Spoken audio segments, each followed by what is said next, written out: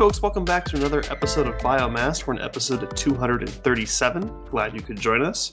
We got a good list of topics, so let's get started at the top of the list with Bait.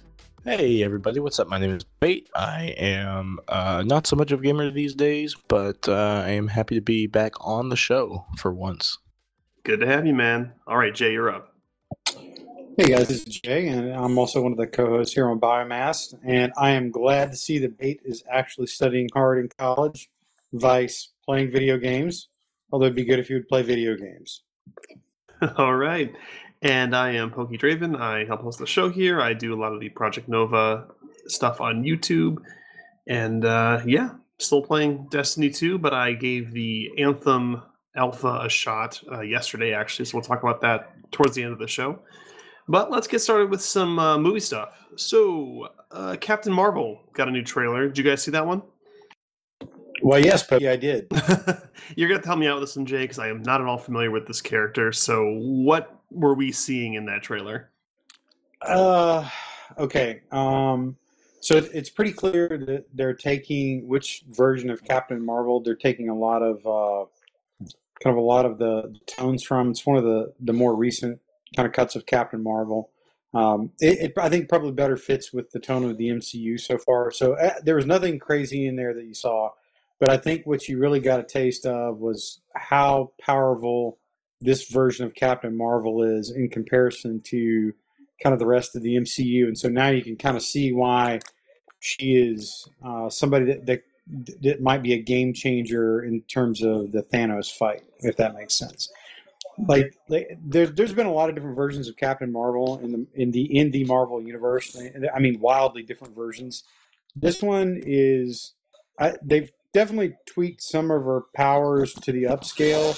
My just roughly, it looks like she's operating somewhere Thor or higher in power level. So, Supermanish in some ways.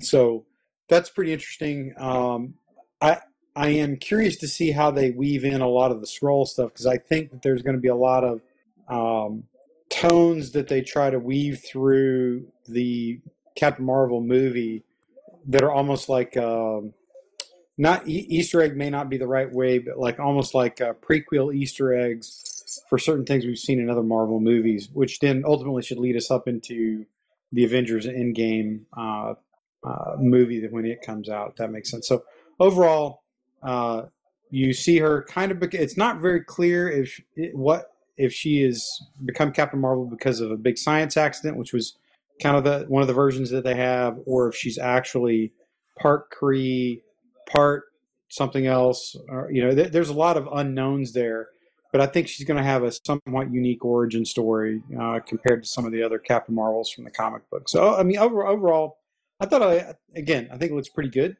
It's going to tell a little bit more of a broader kind of cosmic story. Kind of think Guardians of the Galaxy setting, but certainly more serious, I think. So overall, I'm definitely looking forward to it. I like Brie Larson. I mean, she seems like she's going to be pretty good in that role.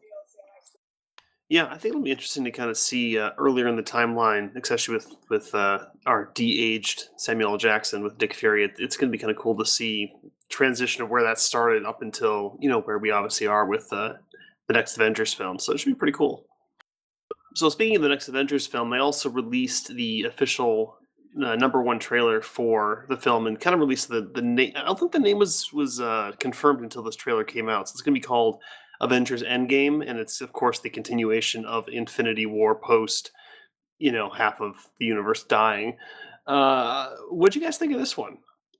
I am not a fan of the name personally, and I didn't think the trailer was too terribly interesting. Yeah, it definitely leaned more into kind of a lot of focus on Tony Stark, obviously, and kind of less of a big action set piece and more of a, hey, things are really screwed up and we all got our asses kicked, which is, kind of what I expected, but it's going to be curious to see what this plan they're talking about is going to actually be, because I'm not at all familiar with the timeline of the different versions of the Infinity War storyline, but at this point it's kind of like, well, how are you going to reverse all this, Yeah, I was not. It's pretty much what I expected to see, to be honest with you. So I'm not real. I don't have a lot of feelings one way or the other. I am very curious to see how they're going to wrap a lot of these things up.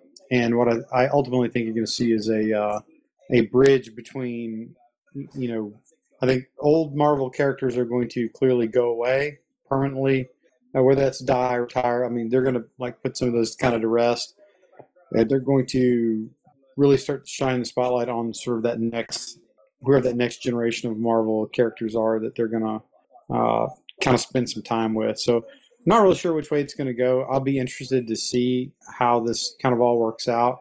But no matter what, like, assuming the movie is basically as good as any of the other Marvel movies, the number one thing I think you can say is if when you look at all of these in total, this is, I think, certainly an unmatched feat in any kind of cinema history, that they were able to build a pretty coherent, well-nested, integrated storytelling universe that spanned this many movies over this many years, maintained its consistency, and basically, they effectively made money with every single one of them. So, like I said, no matter how the movie turns out, like I said, I'm going to assume it's going to be as good as any of the other ones. So it's pretty incredible thing that they pulled off. Yeah, because I mean, like Avengers: Infinity War could have been an absolute grease fire of a mess. I mean, you had so many things going on, so many different characters, different styles of movie that they were all pushing together, and it could have very easily ended up being absolutely horrible. And it was far from that. It was, it was fantastic. It was surprisingly good. And if they can, continue with that and actually keep that level of quality up, I mean, it's going to be really, really solid. I mean, the way that Infinity War went down and how it ended was just so good. It makes you really want more, and if they can maintain that, it's going to be really, really solid. I'm looking forward to it a lot. Yeah, I mean, they did have a lot going on in Infinity War, and by their own admission, they realized that they had so many characters. They kind of had to make some choices that some were or were not going to get much screen time in this one, or in the first one. And if they didn't, that means that they were going to be a much more prominent part in the second and Endgame and the now titled Endgame one. So, again, I think I'll be very interested to see how this goes out. I didn't see anything that turned me off, so to speak. But I think we're going to, I think there will be some obvious Marvel fun in it. They're going to have a bit of a more serious tone here and there. I think it's probably going to be generally along the same vein as Infinity Wars, but I suspect the good guys will win in the end. Just a hunch. Just a hunch. Yeah, I mean, they were. I think with this first trailer, they were really trying to hold back and not give away too much. It was very. It spoke that they were trying not to show too much. So I mean, yeah, I understand your thoughts, Bate, that it was a little on the more tame side, but I imagine as usually get 2 or 3 trailers before the launch of this thing in April, I think, that we'll see more. But for the first one, I think this is fine. I wasn't, like I said, turned off by anything. It looks like a good setup. It definitely maintains the tone that you would expect following the immediate end of the first one. So it makes sense to me. I look forward to seeing the rest of them, and hopefully it's a solid flick in April. Okay, so moving along to some more gaming-related news. Now, this was a trailer that came out during the Video Game Awards, which was earlier this week. And as far as I know, this kind of came out of left field. Like, no one was expecting this to come out. And it's a game called Outer Worlds, or The Outer Worlds, produced by Obsidian. And I literally laughed out loud when I was watching, because it starts off with kind of a plucky, fun opening, and it says Obsidian, and then it goes from the creators of the original Fallout and Fallout New Vegas, and then it does the splash screen of the Outer Worlds, and then it proceeds to show you essentially what is Fallout in space without being called Fallout, made by the people who made some of the more popular Fallout games. I had to laugh because it's like, they had no idea what was going to happen with Bethesda and Fallout 76, but with that thing being a rolling grease fire going down the street, this was so perfectly timed for them, and you could tell they knew exactly what they were doing because it was like, oh yeah, those Fallout games that you liked, Fallout New Vegas, that really popular one. Yeah, we made that one. So if you're disappointed with the current Shitfire, we got one coming out next year. You should check it out. And from what we saw, I thought it looked really good. Like it definitely has kind of that New Vegas feel to it.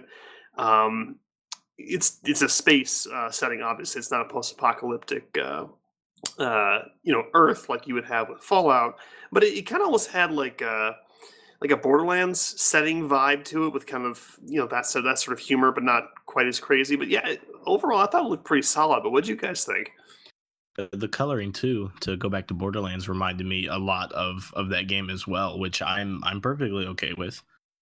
Yeah, I'd say, yeah, I think you hit it on the nose, Pokey. They basically took almost, if you imagine Borderlands in the style of Fallout, and kind of mishmashed it together. And again, Obsidian has some killer RPG chops between New Vegas, a lot of the other stuff they've done, Pillars of Eternity, things like that. I mean, I am very, very keen on this game, and I don't know anything about it other than that trailer.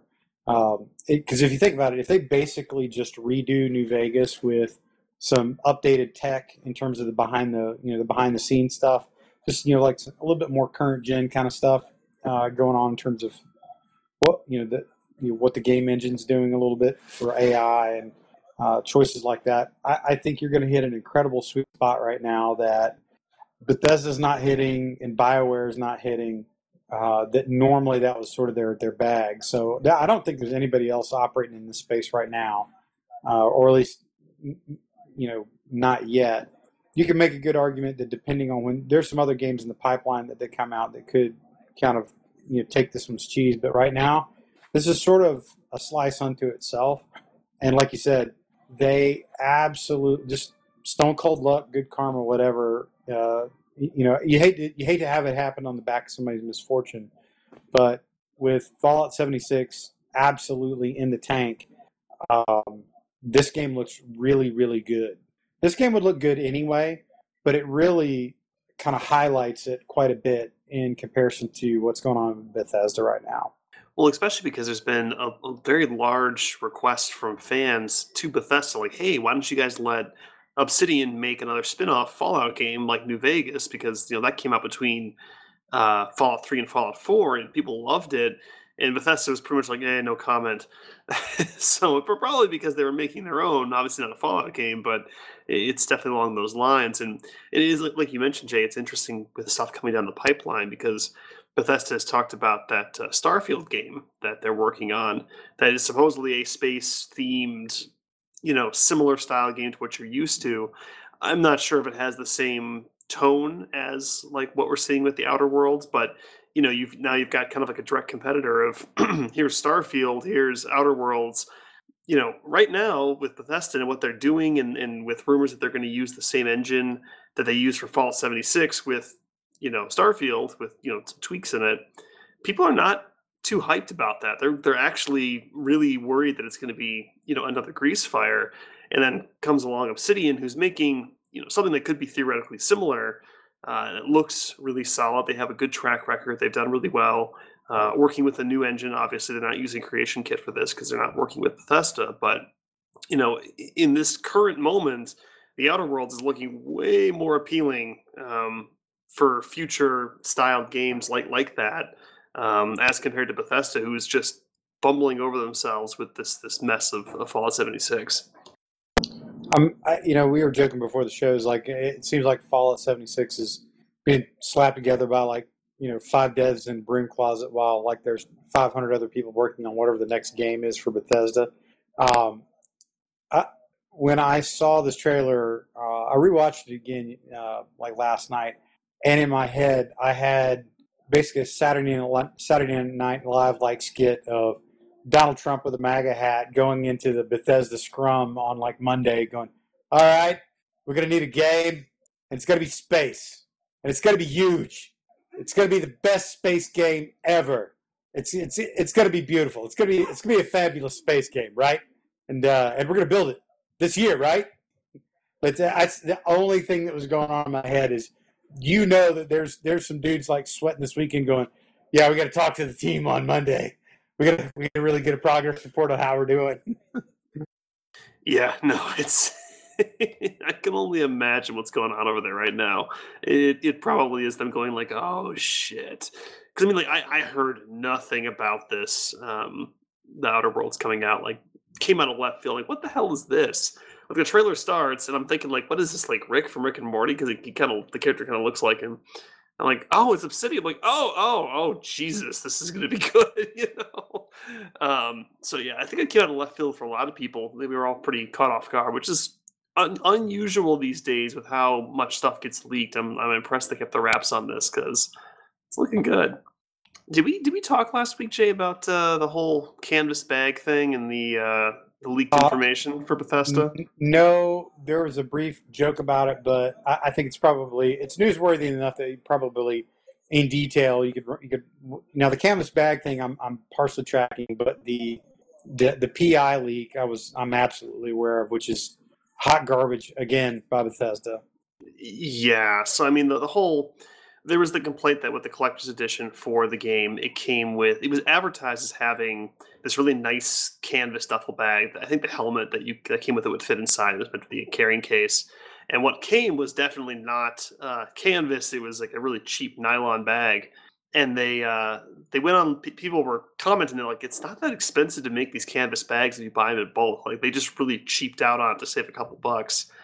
Um, so there's a big, huge mess about it, and I think it was turning into kind of like people are pissed off enough that like lawyers are getting involved with like a false advertising, lawsuit, and Bethesda went, oh, let's not do that. Let's, you know what? Okay, if you've got a collector's edition, just send us the ticket to this little ticket site we set up, and we will, send you. We'll verify your purchase of the collector's edition, and we'll send you a proper canvas bag that looks like the one that was advertised. Cool, fine. Seems like okay. Maybe they're finally getting their shit together. Maybe they've realized we did a wrong here. We need to fix it. We're gonna take care of it and just fine. Except that people started to find out that once you submitted a ticket to get your bag, you could then log into your own account to check the status on the ticket, and would not only see your ticket but everyone's ticket. So you could see all the tickets that had been submitted, including things like personal information, pictures of like receipts, bank account information, addresses, names, phone numbers. All of it was there. And people were like posting on Twitter, like, hey, Bethesda, you might want to do something about this. Like, this is really bad. And it wasn't just like one person, it was like everyone had access to this. And Bethesda's like, okay, yeah, our ticket system is down for maintenance. And then like 2 hours later, it came back up. And I guess they had resolved the issue. And people were asking in the forums, like, so what's up? And they're like, oh yeah, we fixed it, no problem. And that was it. There was no statement of like, we're sorry, your information is safe. It was just, yeah, we fixed it. Anyways, carry on.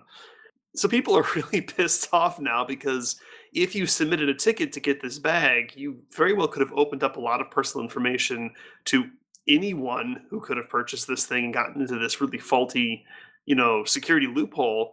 It's a pretty big fucking deal. Like this is really bad because, you could have some really personal stuff on there, and now you're looking at potential issues with identity theft and who the hell knows. And it's whew, any goodwill that they got with this whole like bag replacement thing completely gone. Like it's terrible.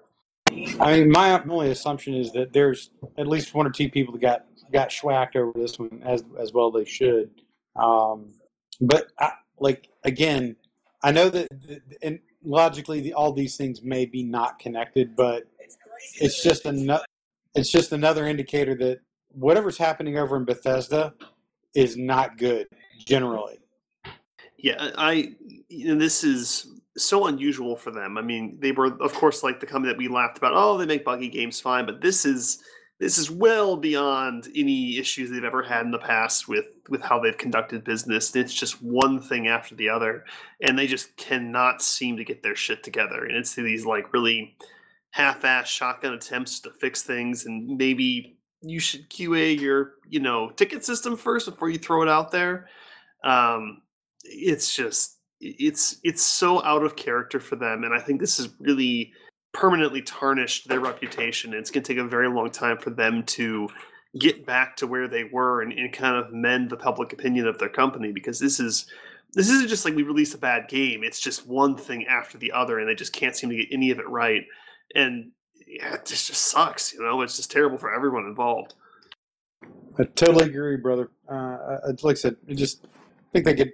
I really hate kicking them when you're down, because I like a lot of Bethesda's products generally, but I think they need to really kind of look at kind of the direction they're going. I mean, there may be some grand master plan going on behind the scenes that we don't know about, but just their forward-facing activities for the last 4 or 5 months, they're just kind of struggling, and sometimes that happens. I mean, I certainly don't wish them any kind of poor luck or anything like that, or you don't want people getting fired, losing jobs, or companies not making money. But they just need to do better. Yeah, pretty much. Totally agree. Another trailer that came out this week was the MechWarrior 5 Mercenaries trailer. Have you played any of those games recently, Jay? I know you've done yes, I have. the tactics ones. Okay. So what'd you think of this? I am super, super stoked about this. This looks like this is a very deep refresh of the game in a lot of different ways. And so I would say, like, these MechWarrior games they're kind of more of a niche kind of game. They fit sort of in that sort of World of Tanks kind of mode, where they're extremely deep once you get into them. There's a lot of like heavy meta shifts, and there's all kind of different builds and customization you can do. But it's definitely, kind of, it's a fairly narrow band of people that like to play these games, if you think about it, because it is a more or less a first-person game, but it is not fast by any stretch of the imagination. It's basically World of Tanks fast, which is like turtle speed compared to something like COD. But they're a lot of fun. But I think they're a lot of fun. And that whole world that they've had around for decades now is a really super fascinating science fiction world with dozens and dozens of like books, including some bestsellers written about it or written in that world. Tons of tabletop history, all kind of neat stuff. So the refresh of this looks good. I mean, they've really done a full overhaul of what they've been doing for the last several years with MechWarrior. So I'm pretty interested in this. I mean, it's a PC game, so that's not something I normally get into. But I'm always a fan of this series and this world. And what is interesting, here's one for you: Piranha and Harebrained Schemes, they brokered a deal where basically all of the mechs that you see in Harebrained Schemes BattleTech games, those are Piranha skins. Those are all the Piranha polygons, like 100%. And they basically did that for free for Jordan Wiseman and Mitch Gittleman, because of the relationship they had with those guys, because they invented the whole BattleTech and MechWarrior universe, which I thought that was, again, that's something you don't see in everyday gaming world, that kind of stuff going on. You would never get that, outside of game. If the games were any bigger than what we're talking about, you probably would never see that. But yeah, I'm pretty excited for it. It's one of those that I think if you like games like the Armored Core series, is a good example, like where you get into a lot of really deep sort of customization and loadout builds for it, you would probably like this. I don't know enough about how they've scaled the campaign. I'll have to see how that goes. There's definitely an economy part of it that you have to manage in terms of making sure that you have enough like money for parts and replacement pilots and all this other kind of good stuff that's sort of running behind the scenes. So you get kind of a XCOM light sort of thing going on in the background, but it's pretty. I'm pretty excited for it. I really hope this one does well. Yeah, it looked really cool. I mean, I haven't played MechWarrior since I think MechWarrior 2 on PC when I was like a kid. So this is definitely a bit of a bump up from that, but it looks awesome. Like, it looks really cool. So I'm glad that this is a franchise that continues to move forward, because it is some really cool stuff to see. So moving along to some actually pretty huge news. So if you are all a person who plays game on PCs, or you just know about gaming in general, you know that Steam is kind of like not, I want to say the de facto place to get games, but it's definitely the largest place, largest distributor of PC games on the market. You'll see other outlets there that will do this, but Steam definitely has had the vast majority of the market share. So people have kind of been complaining about this because monopolies suck and you want good competition, and it's just that no one's really had the oomph to really go toe to toe with Valve and compete with Steam directly until this week when Epic Games, the creators of Unreal Engine 4 and a lesser known game known as Fortnite, announced that they are going to be releasing their own game store to basically directly compete with Steam and provide a platform for people to submit games to sell on their platform. And this is huge because obviously Epic is very well known now. I mean, they've always been well known, but especially with Fortnite and its success, it's definitely pulled Epic very much to the forefront of the industry. So that by itself is a big deal. But the real kicker is that the market average for when you sell a game on a platform like Steam is that the platform takes 30% of all sales. That's just kind of like where the line is for most of them. And it may vary a little bit, but for Steam, it's 30%. So if you're selling a game on Steam, you get to keep 70% and 30% goes to, the platform. Epic has announced that, hey, we're going to release this platform, but instead of 30%, we're going to charge 12%. So less than half of the market standard price to host the games, and you can host it on Epic's store. And this is huge, obviously, because it's a much bigger chunk of change for developers of games and that sort of thing. And this is kind of in line with what Epic had been doing earlier this year when they said, hey, currently you could submit stuff to the Unreal Engine store, and it was you could build assets and models and textures and that sort of thing, and you could sell it through their platform for game developers to buy, and they would take a cut of it. Well, they had reduced that cut significantly, by a lot, and then actually retroactively went back and paid people who had sold anything on the market since it opened what they would have gotten if they had been selling it at the new price this whole time. So people got a big check. It was really cool. Obviously, it was because the success of Fortnite had afforded them the capital to basically make this shift, and it's good for them because if you've got a really good sharing ratio, people will put stuff on your store, which means you get more stuff, which is more revenue, and it worked really well for them. So the fact that they're able to do this now as a games platform is absolutely massive. And the other big part of this is that normally when you use Unreal Engine 4, how it works is I think you can download the engine for free and you can develop on it. There's no upfront cost. And I think if your sales of the game exceed a certain amount per year, I think it's like 100 grand or something like that, maybe less, maybe it's 10 grand. You then have to pay 5% of whatever you make past that kind of minimum threshold to Epic, and that's how they make money from the engine. It's obviously worked very well for them when you've got big name developers like Square Enix picking up the engine and using it for a large title like Kingdom Hearts or Final Fantasy. They're going to sell a lot of copies, and Epic makes quite a bit of money off of this. And this goes for smaller developers as well, of course. The kicker is that if you sell your game on Epic's store, they waive that 5% cost if you use Unreal Engine. So it's still just a flat 12%. It doesn't matter how much you sell, it's just 12% across the board, and you do not have to pay that 5% to Epic for use of the Unreal Engine.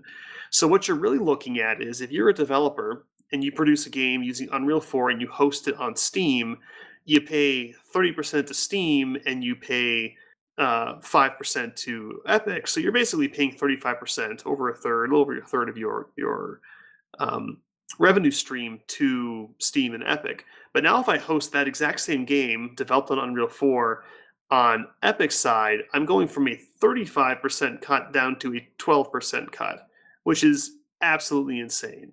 That is huge savings for any developer.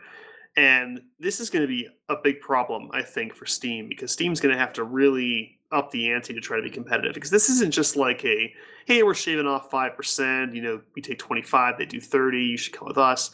This is a huge deal, especially for larger developers now that want to host stuff, if you sell a game for $10 million, I mean, do the math. That's a ton of money that you are now saving, and you get to keep and reinvest into your game or your company by putting this on Epic's game platform instead of Steam.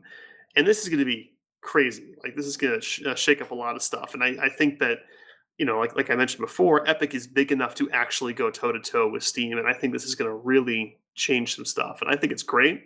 I think the competition is good, and I'm glad to see Epic being successful what they're doing.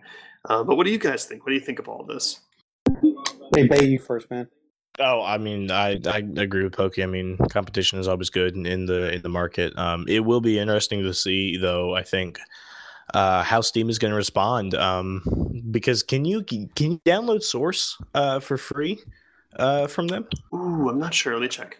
Because I know they make the engine, obviously. So in my mind, as I was listening to you talk about it, I was wondering if they offered some of similar program that Epic, I guess, did. Yeah, no, for sure. So if that is the case, if say you make a game on Source and put it on Steam or whatever, if they reduce your how much you have to pay them, or if they keep the 30% flat and then tack on something else, I don't know. Like I said, though, I will be watching this to see what happens. Yeah, I think you're about to see kind of a bit of the gaming landscape continue to move here. This is a pretty big move. I mean, if you thought Epic printed money, they're literally going out and like ordering a couple other printing presses. So this could be interesting. Like I said, Steam actually provides a really good service, but it is more or less a monopoly. There's nobody really competing with it. You could argue that some of the Xbox or the the Sony store stuff is competitive in that same world, in the gaming world. They really service different targets, so to speak. I will be interested to see how this kind of works out. And if I were like a sneaky, like a really sneaky guy, it wouldn't surprise me if in the contract somewhere, like, hey, we're giving you, Epic's like, we're giving you super best friend price, and if your game takes off, you got to let us like pick and choose a couple of your characters to put into Fortnite if we want, that kind of thing, which most people would generally do for free, just for the press that it would give their game, or the pub that it would give their game. So I'm very curious to see how this is going to shape out. Like, it'll take them a little while to get rolling, I think, but this has the potential to be pretty serious. Honestly, yeah. And then my next question then is mobile ? Because if I'm not mistaken, I know that you can use Unreal 4 to make mobile games. I could be wrong, but I don't know anything about that. No, you're not. But I'm fairly confident you can. Oh, I'm not. Okay, cool. Yeah, cool. So Bait wasn't wrong. Yeah. So like, does this expand into mobile? And if it does, then how are we going to see the Google Play Store and the whatever the iOS, what is the App Store? How are we going to see those affected? So this comes back to what they did with the Fortnite mobile version, is that they chose not to sell it through the Google App Store because they didn't want to pay I think it was 30%. I think it was about 30% through Google App, because that would be 30% of all of those microtransactions, all that money that they could be getting. And so what you had to do, if you want to, you still have to do it, if you wanted to buy or play Fortnite on mobile, you actually had to go into your security settings and disable the protection feature, which prevented you from installing applications that did not come from the Google Store. So you could download it directly from Epic's site, install it, and then re-enable the security feature. And people were kind of wondering if this would freak people out, if they would not play the game because they didn't want to mess with their phone settings. The answer is no, they didn't care. Everyone downloaded this for their phone because they did not want to pay Google the fee. So what Epic is doing in 2019 is releasing their own store for apps and games on Android next year to basically, again, provide a platform with similar levels of saving. So if you're a developer and you don't want to give Google your 30%, you can go to Epic's launcher instead and host your game there. And of course, they will be more than happy to host their own Fortnite there, which kind of helps get around some of those issues before. But yeah, no, they are going to push it to the mobile market as well. I'm not sure if they have commented on doing it for Apple yet. I'm not sure if Apple allows you to do that or not. But at the very least, I know that they are going to be doing this for Android platforms sometime next year. Yeah, like I said, I think this bears pretty close watching in terms of how it develops out. If there's anybody that's got the muscle right now to do something like this and make an actual big move, it's probably Epic. I was a little surprised by this. I thought that they would go maybe more in the direction of almost making kind of their own battle net. Like, hey, we'll help you. Everybody that's interested in cross-save, cross-play, will build a hub or a nexus for it, which they kind of already have. But I thought maybe they would play more in that space a little bit, as opposed to this type of service. So I don't know. I'm pretty keen to see how this shapes out. Yeah, I think this will be very big, and it's going to change a lot of things, and it'll be certainly interesting, especially with the mobile stuff, because mobile is getting bigger each year. So that'll stepping on Google's toes will be interesting to see how that goes. Oh, and also to kind of sweeten the deal and get people to actually download the service, because they have a game launcher right now that they use for Fortnite and some other stuff. But if you download it now, they're going to be offering a free game every 2 weeks to anyone who has the launcher download. There's no subscription or anything. It's just a free game. And I think it's going to run through 2019. So if you download it and pick it up December 14th through the 27th, Subnautica is free. Subnautica is actually a really cool game. I've played a little bit of it. I want to do kind of a let's play on it. It's a survival game, single player survival game, but it is entirely you're basically stranded on an ocean planet. There's no landmass, so it's all diving underwater stuff. It's a really cool, unique survival game. It's really solid, and it's definitely worth picking up for free to give a shot. And then on December 28th through January 10th is Super Meat Boy, which is a really fun and challenging platformer. I'm not really sure how to describe it other than that, but it's good stuff. You should check it out. They're obviously going to try to kind of sweeten this deal and release these free games. Be like, come on, just download it. It's not a problem. You get free stuff, just to kind of help seed the market and get people looking at their launcher, to raise awareness of it and help entice developers to come over and maybe switch from Steam over to Epic, which will be pretty cool. And you get those games if you have the Epic launcher installed on your computer? Yep, it is free, no subscription required. Just have it installed and download it when it's available. Huh. Yep, it helps when you have a money printing machine. You can do cool stuff like that. Okay, so I kind of wanted to move along to something that Jay actually kind of requested we talk about a bit this episode, and that is the Anthem closed alpha that played this weekend. And I actually was fortunate enough to get a key to give the Anthem closed alpha a shot on PC. And so I kind of wanted to talk about it. And I'm going to do this, and I hate doing this, but it's the best way to describe it, is I'm going to make a lot of comparisons between Anthem and Destiny, because they are, if you look at what they're trying to do, they are very similar in a lot of ways. So I'm going to make a few comparisons that way, just to kind of make this all fit in perspective. So Anthem, it is a very gorgeous game. My computer could kind of run it decently on medium, but my computer is a little old, so it looked really good, but I couldn't really give you a proper explanation of what it looks like in ultra, but it looked pretty good.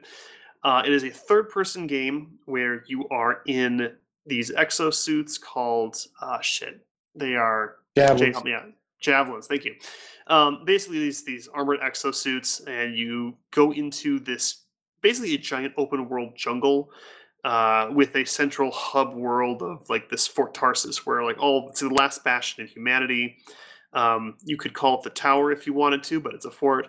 But basically, you go out on missions, and you can have people join you, kind of drop in co-op, up to 4 players, I think, to do missions around the open world and that sort of thing. And then when you are in the hub world, it is kind of a single-player instance space. This game is produced by BioWare, so you've got a lot of character NPC interactions, relationship building. The stuff you would expect from a BioWare game is supposedly going to happen kind of in the central hub world, where you're your own instance of it, and then all the multiplayer happens outside of that. The hub world was mostly closed off for the alpha, understandably. It wasn't really there to show you all the features. It didn't have like the forge or the armory where you could equip and modify your suit and craft stuff. It was kind of like, hey, you get one javelin, you get to go out and do like the first two starter missions, and then it throws you like into a multiplayer mission. Then there's like a free roam where you can kind of look around a portion of the map and kind of see what the world looks like. So I did mostly the two starter missions and the multiplayer mission with a couple of friends of mine, and it was an interesting experience. So first of all, a lot of connection issues, but to be fair, the purpose of the alpha was to stress test the connection. So the game isn't going to release in like 2 weeks. It's not like a Fallout 76 thing where the game's coming out like in 10 days. It is still a couple months away, so it's getting close. They will have to fix that, but I'll forgive the connection issues for now. The gameplay itself was interesting because, again, I make that comparison to Destiny. Destiny is a very fast, tight, quick game, where with Anthem, it is much more slow and deliberate. You might think it's faster because your character can fly for short periods of time, but the flying is more of a to move around the map and not so much to be using in the middle of a firefight, right? And the way your characters move is definitely, I feel, a lot slower. They've got some like agility where they can kind of dodge roll and that sort of thing, but for the most part, the game felt much more deliberate. It wasn't as snappy, quick, lightning fast gameplay as you'd see in Destiny. It was slower, which is not a bad thing. It's just definitely a different style of gameplay. You're not going to have these crazy jump, spin, 180, no scope shit. It's, you're in your armor suit. You've got, special weapons, abilities, ultimates, and your guns. So that was fine. Just different, but it was fine. The flying was interesting. So, like I said, it's primarily for moving around the map because the map is absolutely huge. And I got to give them props for making a world and a jungle that is much more diverse than Destiny. There's lots of verticality because you can go up and down mountains and underwater and all kinds of crazy stuff. So the world itself is much more interesting. It's not as flat as you'd see in like a game like Destiny. Flight, however, is limited. It's kind of like on an overheat system. So as you're flying, heat builds up and you have to cool down or you'll overheat and kind of crash. And you go into this kind of stasis where you have to kind of stumble around while your heat kind of goes into emergency cool period. You can dive underwater or you can fly through like a waterfall, and that will help cool the suit off and let you keep flying for longer. But it's not like you can just go flying wherever you want. There are definitely some hard limits of how long you can do it. And that's probably the developer to kind of force you to not go certain places because, they don't necessarily want you to have full access to everything, no matter where you are. So that was fine. The issue with the flying is it's really, really hard to fly. And I'm not sure if it was bad controls or if it's just a really steep learning curve. But the best way I could describe it is you kind of go into this like, Superman pose, or you're kind of flying, like stomach down, head forward. And the issue is that when you move your mouse to where you want to go, the cursor moves to where you want to go, but your character turns slower than the cursor can move. So the characters have a really, really wide turn radius. They can't turn on a dime. And I found myself overcorrecting a lot and crashing into stuff. I got better at it as I went through the alpha. I'm not sure if, like I said, it's a learning curve thing or if it's a bad control thing, but the flying was definitely not intuitive. And it was a little frustrating because in the missions they gave you, there's like literally a part where you have to like fly towards these like energy beams that are like sliding towards you to like dodge roll out of the way. I must have crashed like 4 times trying to get through this because it was like the first time you fly, and it was this, from what I felt, a really difficult puzzle. So that was kind of frustrating. I hope there's not a ton of that because it was kind of a pain in the ass. But okay, yeah, I got to ask: you're predominantly a keyboard mouse guy when you're on PC? You don't use like a SCUF controller or anything like that? it depends on the game. But for this, I didn't want to mess with it. I just did keyboard mouse. Yeah, I'm. It just makes me. I'm curious if this game is one of the ones that it's going to drive you to like use a controller. Just based on the style of game it is.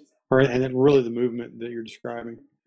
And I could buy that because, like I said, everything is slower. You aren't going to have that like Call of Duty or like Counter Strike level of Twitch gameplay, so that the absolute precision of the mouse is not as critical. So I could actually see this being a lot better with a controller, possibly. And that's, like I said, it might be a control thing, it might be a learning curve thing. So I'm not going to write it off because of that, but it is worth considering if you're playing on PC. It's a very good point, Jay. You might want to try a controller to see how it goes. I personally didn't, but I could see that working a little bit better. So yeah, so the movie was good. The animations were pretty solid. Like, you could kind of do some cool like superhero shit. You'd like, dive bomb with your character out of the air and like land in a group of enemies and just blow them all away. Like it kind of had some cool moments there. The enemies were a little stiff. I kind of had to laugh because they're fairly simplistic movements, and they tend to like spawn out of these pods that come like crashing into the ground. Honest to God, it looked a lot like the Project Nova AI. Like it was workable, like it was Whoa. fine, but it wasn't like Good. great. Like I would kind of expect more from this degree of developer. I mean, this isn't like CCP's like small team working on a project. This is BioWare fueled by EA. I was not very impressed with the AI of the enemies. It was just kind of like there could be more, but like I think there was these. God, I think they're called scrappers or something like that. And these kind of these big like robot red enemies that would kind of come shuffling towards you. And then there was a couple times where you were fighting some like wolves. I think there was like a golem thing at one point in one of the missions. But yeah, they weren't that great, to be honest. I have to give Destiny kind of the win on their AI. To be fair, most AI is actually not that intelligent. It's more of how it presents the AI to the player. But this felt kind of stiff. It was kind of like, okay. I mean, like it's something to shoot, but it's not particularly interesting. I think Destiny was a little more interesting in that regard. So the AI was okay, above average at best. Just in terms of the enemies and the kind of variety, what you were seeing and how they interacted with you. Okay. The guns felt really tinny and puny. Like, so you fire the gun and it just, I don't know, it doesn't feel like it has weight behind it. You can really tell when you play a first person shooter, like in Jay, you can relate to this one. Like when you first picked up like the Trust in Destiny 2 and you pull the trigger, the sound it makes, it just has this weight behind it. And you're like, yeah, that sounds like a badass gun. This thing kind of felt like a pea shooter. Like it did damage, but it didn't feel powerful. It was just kind of like it shoots lines at the enemy and it kills them. And okay, it wasn't very exciting. It wasn't like a really cool feeling. It wasn't like Killzone 3 also had really good guns where there's these big, like heavy guns and they're kind of rattling and clunking when you fire them and they just sound cool. I wasn't getting that with this. And maybe it was just the starter gun. Maybe we can chalk it up to an alpha. I don't tend to like to do that because this was kind of past that level of polish, but it just, they were okay, and it was, I don't know. I mean, like the mission was pretty straightforward. It was like we're looking for a researcher that got stranded, and we're kind of following his radio beacons and trying to protect him from these enemies that are spawning. And it kind of ends in this big battle inside a dungeon where you're shooting these little red scrapper enemies, and then a boss spawns and it's got like a big shield, and you gotta kind of flank it and shoot the shield from the side and that sort of thing. And then you get your loot, you go back to the Fort Tarsus, and that was kind of the end of it. Like I said, it was workable. Like it was okay. It's like it's the kind of game that I would like to play, and it certainly was passable. But I think what it kind of came down to, and I was talking to Dante and Livy about it the next day, was the game feel, like the moment to moment. How does it feel to play this game? And like I said, I'll make that comparison to Destiny 2.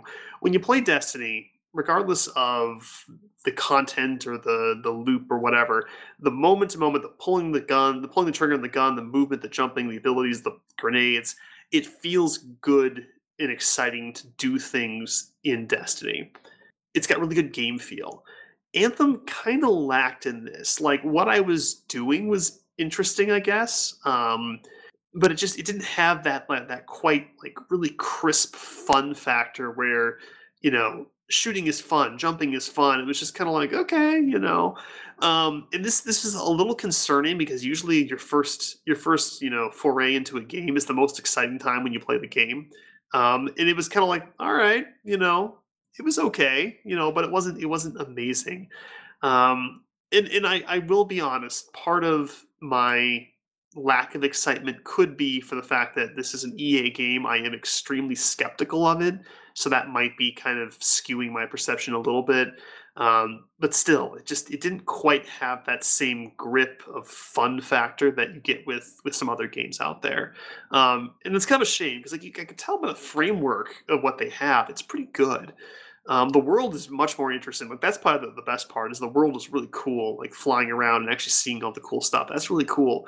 But the rest of it just kind of felt a little lackluster, is kind of what it comes down to. So I wouldn't say the game is bad. It's got a really good production quality. It's pretty solid, but it didn't really like make me go, I need this game. Like I'm so excited to buy this game. It was just kind of like, I play it, but do I want to like run out day one and buy it? Probably not.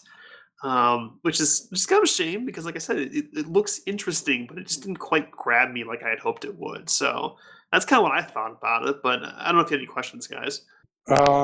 So one, I appreciate the analogy with Destiny. That's a game a lot of people can kind of get their heads around, and they do tend to see themselves. I think Anthem is very much going to be kind of placing itself as a competitor. But when I was listening to what you were describing, what you sounded like you were describing to me was Monster Hunter World. Is that maybe more of a mechanical fair comparison than maybe Destiny?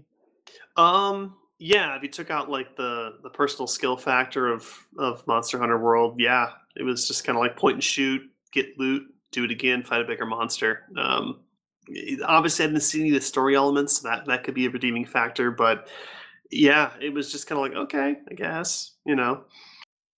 Yeah, no, I think that's fair. I mean, now, did you get a look at any of the customization stuff? Because that appears, at least I know they have like the visual customization piece, which is incredibly deep. But did you get a feel for any of the other kind of RPGs type mechanics in the game?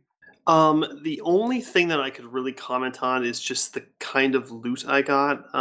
Just like at the end of the mission, you got like a thing of like 10 items or whatever, and I got a couple weapons, a couple like modifiers for the suit, things I could put on. I couldn't actually do any of that. It wouldn't give me access to the customization portion, but I did see the parts you would get to do the customization with. So not really a good look at it, unfortunately. And I've kind of isolated myself from watching videos online about this. I wanted to go in kind of blind, but no, not much really in the alpha.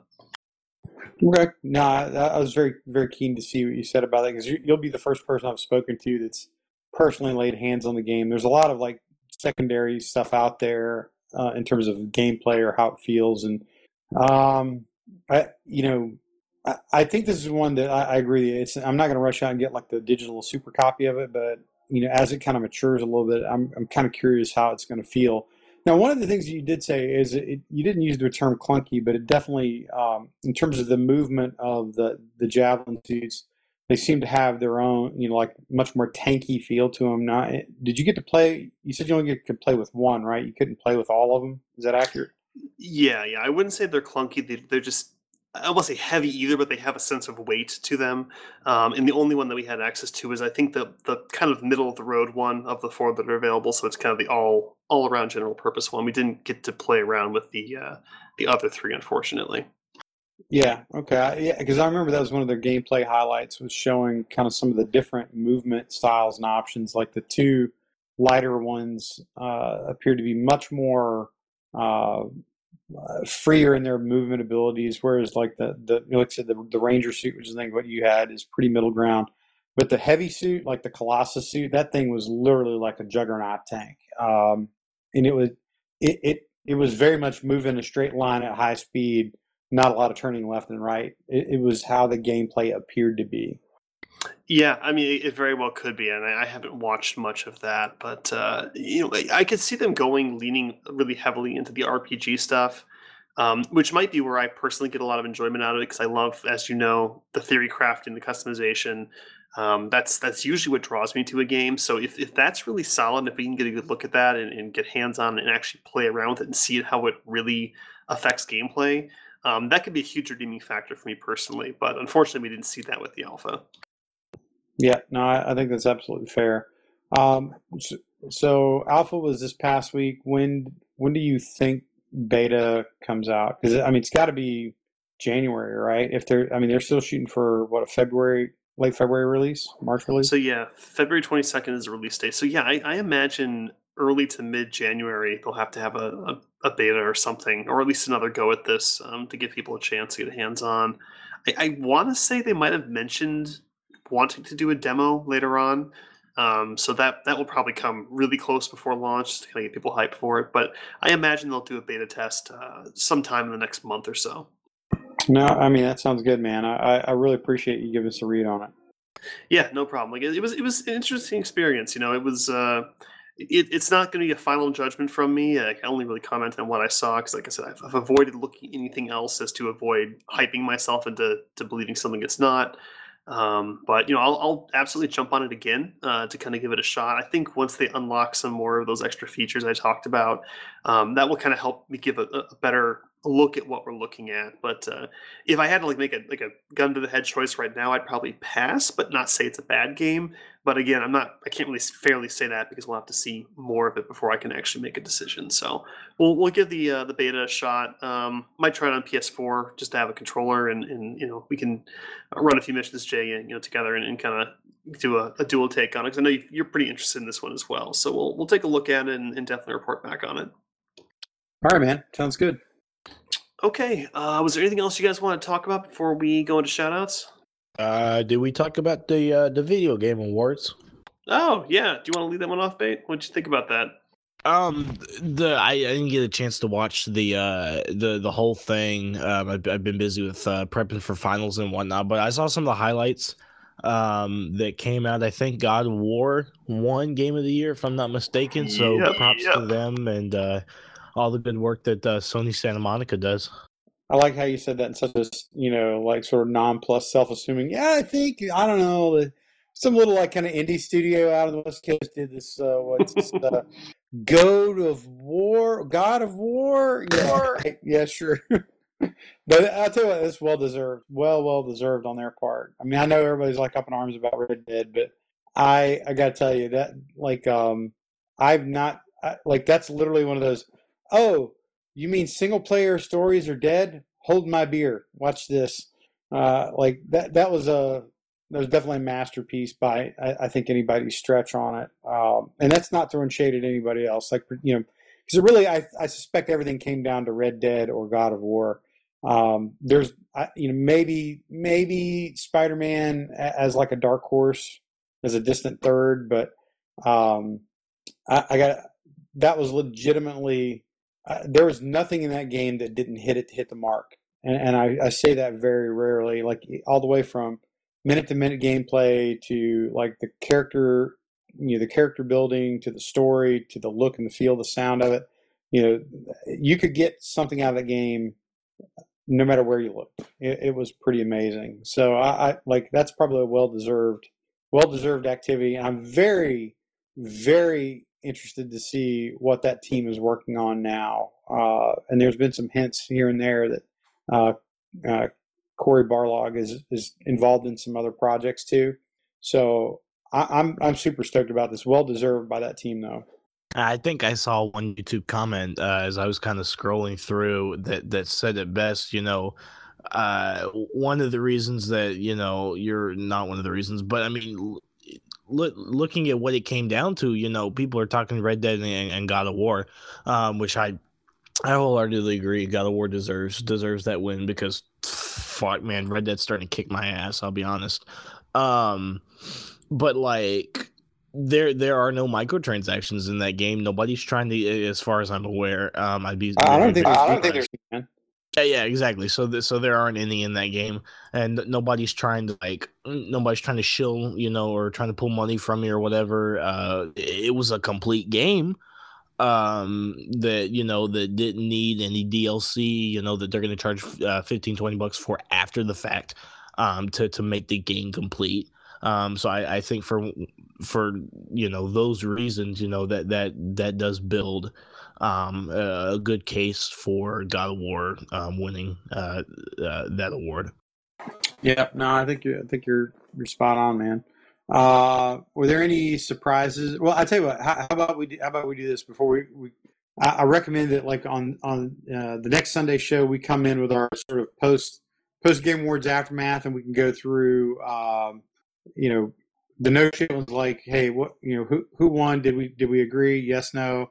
And if there are any, I'm always curious to see who was the hardest second place choice, that kind of thing. Who probably should have got the nod but didn't, that kind of thing. We could probably come in. That's an easy topic to fill up on Sunday. We could probably save a lot of that one for that one. What do you guys think? Yeah, sounds good to me. All right. The only thing I'll mention, I don't want to do a full-blown rundown on the Black Armory season update for Destiny. There's a big debate about what do you call it. Is it DLC? Is it a expansion? I don't know. They're definitely moving into the WoW country with the way they're doing content now. It was not a great rollout because I don't think they properly prepped the community on what the power levels were going to be for Black Armory.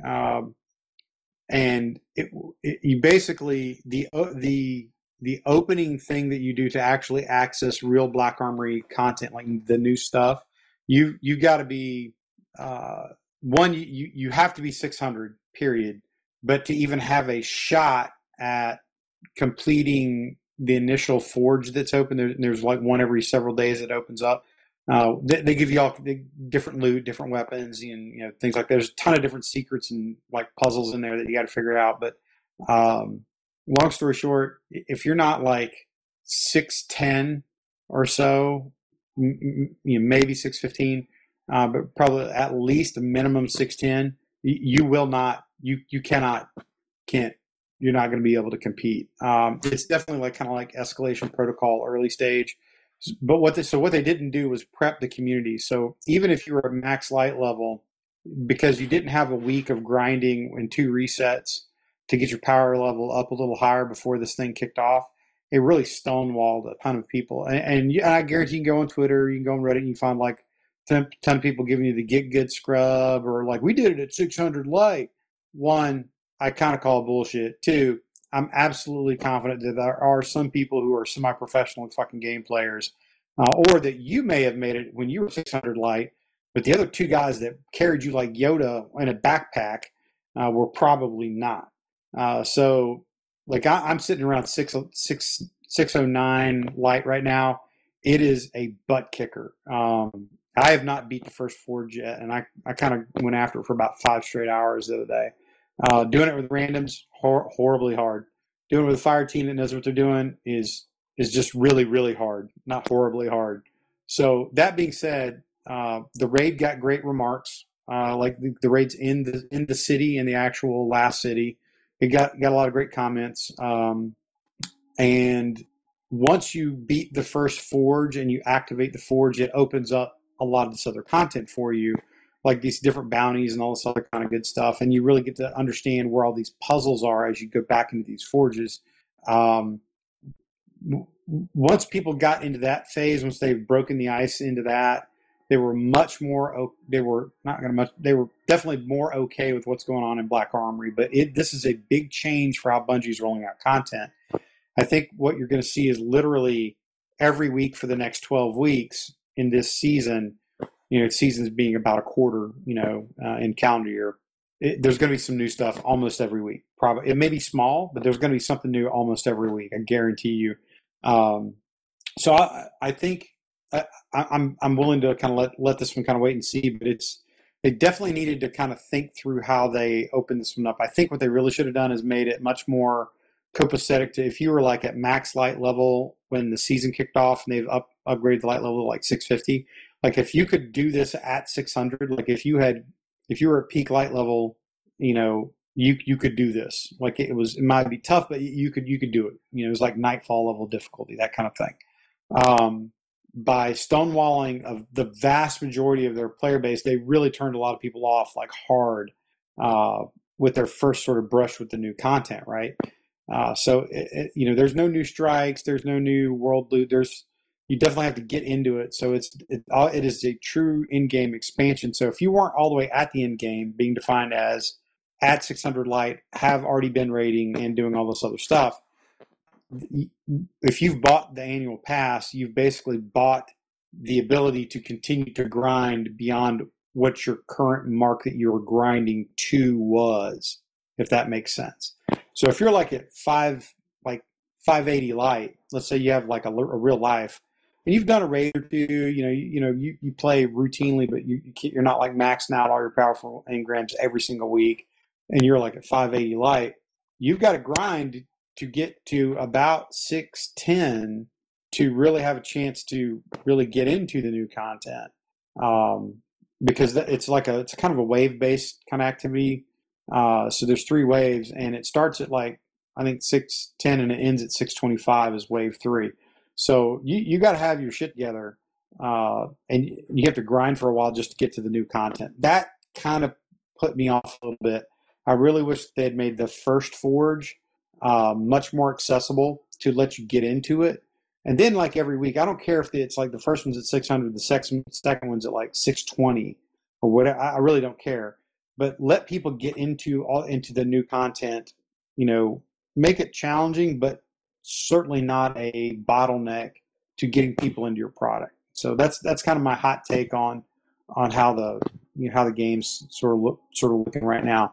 But again, you got to give this one. I think this is one of the ones that's really hard to do a review on, so I'm not really doing that. It's more along the lines of I like to give you almost like a running update on how it develops over probably the first 2 or 3 weeks. But that's kind of the Destiny news of the day is Black Armory's out and in full swing right now.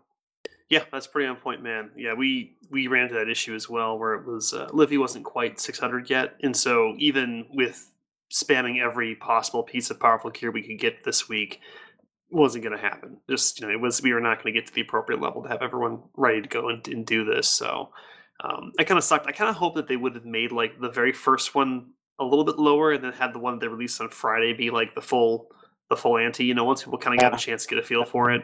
Because at least you could at least try it then, and not have to be like MLG levels of playing, and maybe do the second one in a week or two. But whatever. I haven't done it either, so we'll have to try it out. Sometime next week once we're all kind of leveled up a bit more. But it looks interesting. But yeah, they could definitely handle this rollout a bit better, I think. All right. Anything else you guys want to go over before shoutouts? Take it as a no. Okay, my shout-outs, I will give it to God of War and the team at Santa Monica Studios for winning Game of the Year. Totally deserved it. I was really hoping the whole time, and I was quite excited when they actually got the nod at the end there, so that was good for them. Also, props to Monster Hunter World for winning Best RPG of the Year. And there's a big announcement they're doing tomorrow, kind of in prep for their 1-year anniversary of the game coming out. So I'll definitely let you guys know what I think of whatever that is next week. Hopefully it's something to kind of pull me back in, but we'll see. But yeah, that's my shout-outs. What about you, Bait?